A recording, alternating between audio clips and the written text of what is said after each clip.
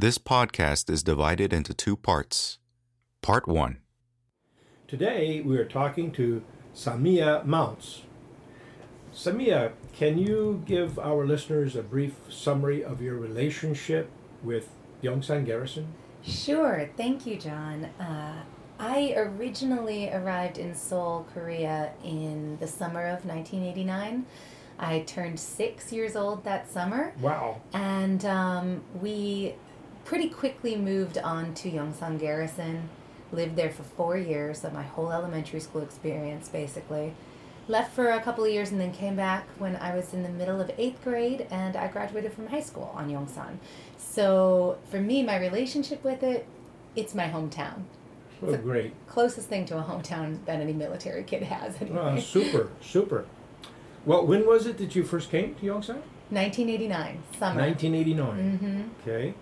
And, well, you were a student. You were a child, a dependent. I was going into the 2nd grade. Now, as I recall, your father was active duty Lieutenant Colonel Air Force at the time. Yes, he was a JAG lawyer. Yeah, okay. All right. And then, do you have a particular skill or unusual or unique talent or something that you could share with us? Yeah, I've been a singer since I was very young. I started performing publicly at the age of 4. Wow. I did my first musical at the age of 5, and when I got to Korea at the age of 6, I was ready to keep performing. So that was something that I was very active in on bass and off as a young child and as a teenager. A lot of singing, a lot of performing. Oh, great. Did you have any knowledge about Korea before you came? I know in the first time you came fairly young, but you'd been here before. And then you came back again. Right. But coming back again at an older age, you already had some preconceptions based on your early time. Yes. But was there something different when you came the second time? Well, my experiences coming back were colored heavily by the fact that in the couple of years in between, we were living in Los Angeles. Oh. So by then, I was like your full little performer kid. And my parents were very supportive, so I had an agent. I was going to auditions. I was getting to do some really cool performances. And so the news of us going back to Korea, which came quite suddenly, was a bit of a bummer for me at that point, because I felt like I was starting my career, at the age of 10, 11, 12 years old. But I will tell you that the first time we were coming, I do have a very vivid memory of being extremely excited about moving to Korea. I thought that Korean women were so beautiful, and I was hoping, this is my 5-year-old mind, I was hoping that if I lived there long enough and ate enough of the food, I would start to look Korean. I was very disappointed when that didn't pan out. But that was what I thought going in. I was hopeful. Okay. Now, yeah. Can you remember and talk about your first conversation with a Korean? And again, rather than when you were younger, which may not be as memorable, but later when you came back. When I was still in school, our life on the base was insular in a lot of ways. So I had a lot of interactions with Korean people who worked on base, and some of our teachers at the school were Korean. It wasn't until I was a freshman in high school and I started doing voice acting work and singing session jobs off base that I was interacting with a lot of Koreans. And probably the first one I had a really strong personal relationship with was my agent, who used to pick me up every day after school at one of the gates, the Dongbui Chondong gate, and he would take me to my jobs and bring me back.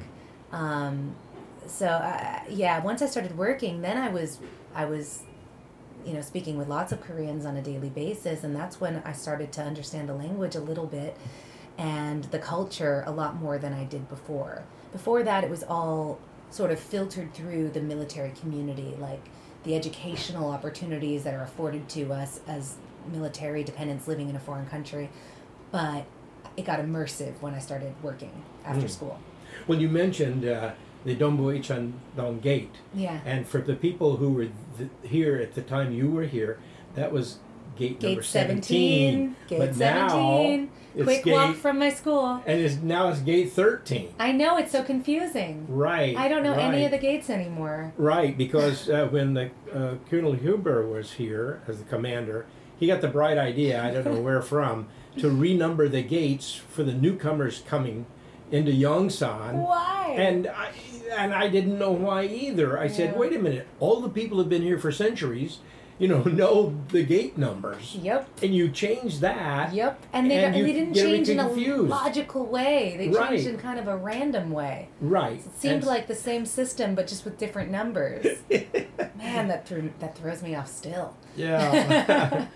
Okay. Well, you already talked a little bit about your talent in bringing that to Korea.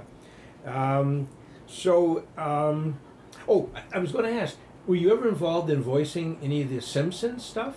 The Simpsons? Yeah. No. They don't do the voicing here. That's all done in the States. They do the colors here. Well, because I talked to somebody who did some voicing for the Simpsons. Here? Yeah, old gate 19 by the Yongsan post office gate. Yeah. Yeah, there was a little shop back in there, Huh. and they were doing the voices for the Simpsons in there with some foreigners. Yeah. I've never voiced anything for The Simpsons here, and I'm very surprised to find that ever happened, and I'm guessing it was probably only looping stuff, which is background noise. Because all of the main characters of The Simpsons are based in the States, mostly in LA. Well, I would think so too, but it just kind of was a little shocking, But I have done something else that people may have heard of here. I was the voice of Pororo, the penguin. Very famous Korean animated character. He's a little penguin with a little fighter helmet and goggles on. And I played him for a 52-episode season, which was dubbed into English for Arirang TV. Wow. Yeah, that was one of my bigger animation jobs here. Ah, well, cool. Okay. Wait, do you want to hear the Pororo voice? Yeah, go ahead. Hi, I'm Pororo. Yep, Okay. I learned how to do that here in Seoul, Korea. Well, now, you've come back to Korea. Yes. Can you tell me a little bit about, you've come back a number of times, Yes. and what was that reason? When I was in my mid-20s, I moved. I had spent about 8 years going back and forth from here to the States, going to different colleges and figuring my life out. And I kept returning to Seoul to work. When I moved to New York in 2008, I was ready to get out of Seoul. I was so sick of the work here. I wanted a change, and I was super happy to be leaving. It took me by surprise when my homesickness for Seoul kept getting stronger every year, and I found myself returning over and over again for visits, and the homesickness never eased up. It just got stronger. Over the course of the last 10 years, I went from thinking I'll never come back to Korea, except maybe a visit now and then, to thinking, God, I would like to live here again. I've missed it so much, and it makes me so happy to be here and just to be in this city, to be surrounded by this beautiful culture, all these great people, this exciting expat community, the art scene, the music scene. There's so much to do. There's so many people I love here, and I walk down the streets of Seoul with a spring in my step and a big smile on my face, even when the weather is terrible, because I'm just happy to be here. So yes, I'm back for a little while now. I'll probably spend some good time here this year, and I'm so happy. I'm just thrilled. Well, I remember you wrote Frunk the Skunk. Yes. So can you tell us how did this come about? Frunk the Skunk was a stroke of good luck for this 3-time college dropout. I was in my early 20s. I was about to transfer into a new college, the Boston Conservatory, and I was back in Korea making some money while I got ready to go do that. And my 2 best friends here, who are also voice actors, had a children's book publishing company that they started as a side project. And they'd been doing picture books, and they decided they wanted to publish a young adult novel. They had seen some samples of my writing, and they thought I would be the person to do it. So they handed me a very loose concept and said, if you write a book and it's good, we will publish it. And I thought, published author sounds great when you don't have a college degree. So I was like, all right, I'll write a book. And I wrote a book over the next 2 years. They published it when I was, I think, 24 or 25, something like that. And I'm still extremely proud of it, and it takes place on Yongsan Garrison. It's not autobiographical, but the main character does share some personality qualities with me. And certainly the setting is what I knew growing up. The characters are in the, I think the 7th and 8th grade, or the 6th and 8th grade, something like that. Oh gosh, I've forgotten my own book. But I described the base exactly as it was when I was growing up there. Kept the geography the same because since then it's been modified a little bit to accommodate a helipad on South Post. So everything in the book, if you went to Seoul American middle school or elementary school or high school in the late 90s, you would recognize the version of Yongsan Garrison that I wrote about. Now, I hear that you're considering possibly doing an update, a sequel. I don't know what they call it. So I would really like to get the book republished because that publishing company that my friends ran went under years ago. So, and they gave me the rights to my manuscript back. So I want to repolish it. I want to re-edit it, maybe add some detail and make it better with my 10 years now of writing experience that I didn't have then. And have the book republished. And then, if that happens, I would very much like to write the sequel, which I started back in 2008. The sequel has the main character, Taryn Frunk, leaving the base and going on a little 3-day adventure where she's missing and everyone's looking for her, and it's very exciting. She makes friends with a Korean girl who's also an artist, and yeah, that's all I'll tell you for now, because I actually don't know what happens, because I haven't written it yet. Well, now, the first Frunk the Skunk, is it available somewhere? It's still available on Amazon.com, although the remaining copies grow fewer and fewer. So, get your copy now. Just search for Frunk the Skunk by Sammy Amounts on Amazon and you'll find it. There are some copies available new and some used. Now, are there Kindle versions, or this is just a hard copy? When we published it, it was before Kindle. So, right. Yeah, there was never a Kindle version, but I'd be open to that with the new publishing if that happens. Okay. Well, great. Now, I know that your parents were very active in the Yongsan Garrison. Your mom was teaching over at the school. Yeah. Your dad was heavily engaged in legal work as a lawyer. And then he wound up in the SOFA. The SOFA secretariat position. Yeah. He followed Carol Hodges when Hodges retired. Right. I remember Mr. Hodges. Yeah. And actually, that's why we moved back when I was in 8th grade, was because he had retired from the Air Force by that point, but he got the SOFA secretary position, so we came back for that. And my mom ended up going from being a teacher to becoming the assistant principal of first the middle school and then the elementary school. So my parents both moved up. Yeah. Well, and I've known them over the years that they were here as well. It's not strange. I've been here over 50 years. Yeah, wow. And I've seen people come and go. Yeah. So it's always exciting to see somebody come back. Yeah. Now, this September, the Seoul American High School alumni will have a reunion.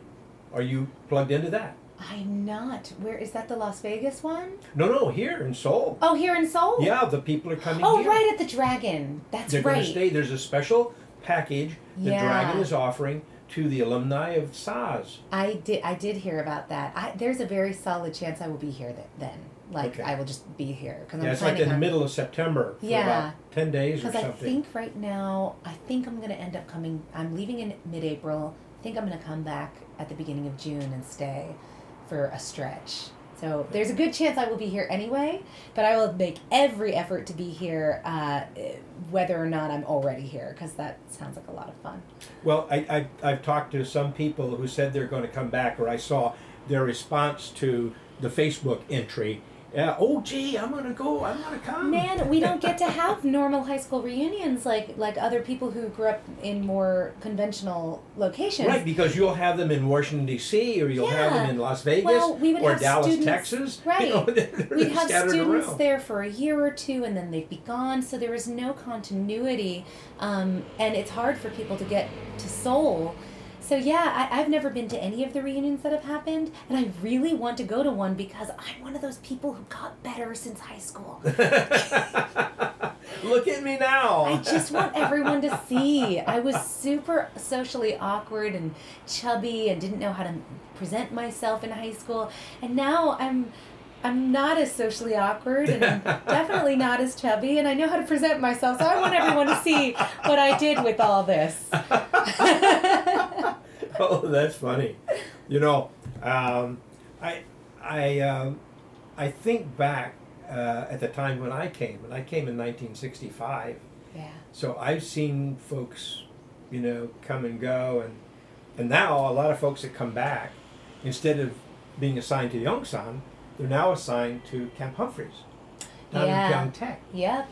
And at the Some moment, of my friends. yeah, at the moment, you know, this is what, the 2nd of February of 2018, and already the headquarters of 8th Army and the dependent population with that have moved down to Humphreys. Mm-hmm. This coming summer, I'm told that United States Forces Korea and their families are going to be moving down. Yeah. And I'm assuming you've been on Yongsan Mm-hmm. a few times, and you've seen the changes, the reduction in services and activities.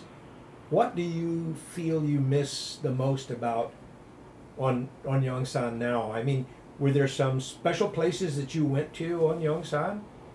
The only place that I really miss that went away a long time ago, it has nothing to do with everything moving to Pyeongtaek, is the community theater building that we used to do shows out of when I was a kid.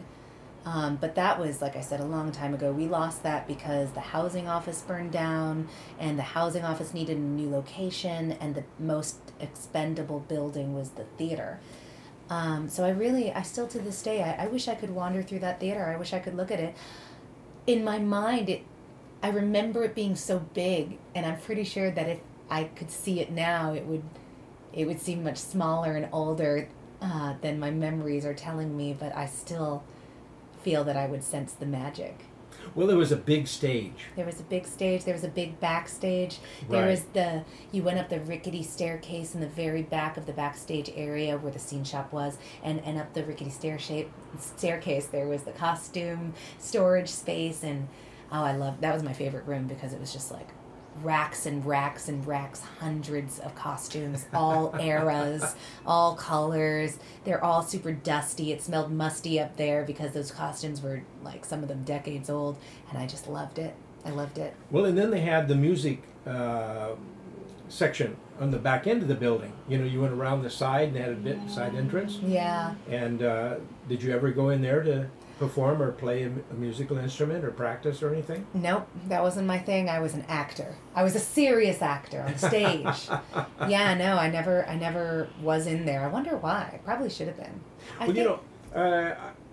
We're going on to that stage. Since they closed the theater and they relocated to Moyer, Right. then that was such a small stage in comparison. Yeah, and the worst part was the backstage was so small. Oh yeah, it was dinky. He had no place to store the props and things. Yeah, I remember. It was really, really restricted. John Wood, good guy. Well, before him was Larry Chandler. Yeah, so I it was remember Larry Larry who too. was moved into Moyer, Yeah. and he really, really was depressed about it. Yeah, it was sad for all of us who loved theater in the community. There was Yeah. a strong little, group of true theater lovers, thespians, if you will. And that was a big blow we took. So I missed that. Did you also have some actors that were off post, like at Seoul Foreign School, who also participated? Did you have any interface with the people from the other schools that had actors? I don't remember that ever happening, but that doesn't mean it never did. Once, when I was in high school and also visiting during summer vacations in college, and we were doing shows out of the Moyer Rec Center, Yeah. we did one production of You're a Good Man, Charlie Brown, which was my idea, and I pitched it to John Wood, and he said yes. This was my senior year of high school, I think, and I played Lucy, and we did have this one kid, a Korean guy, who I think went to Seoul Foreign School, playing Schroeder. Everybody else was from Saws. End of part 1.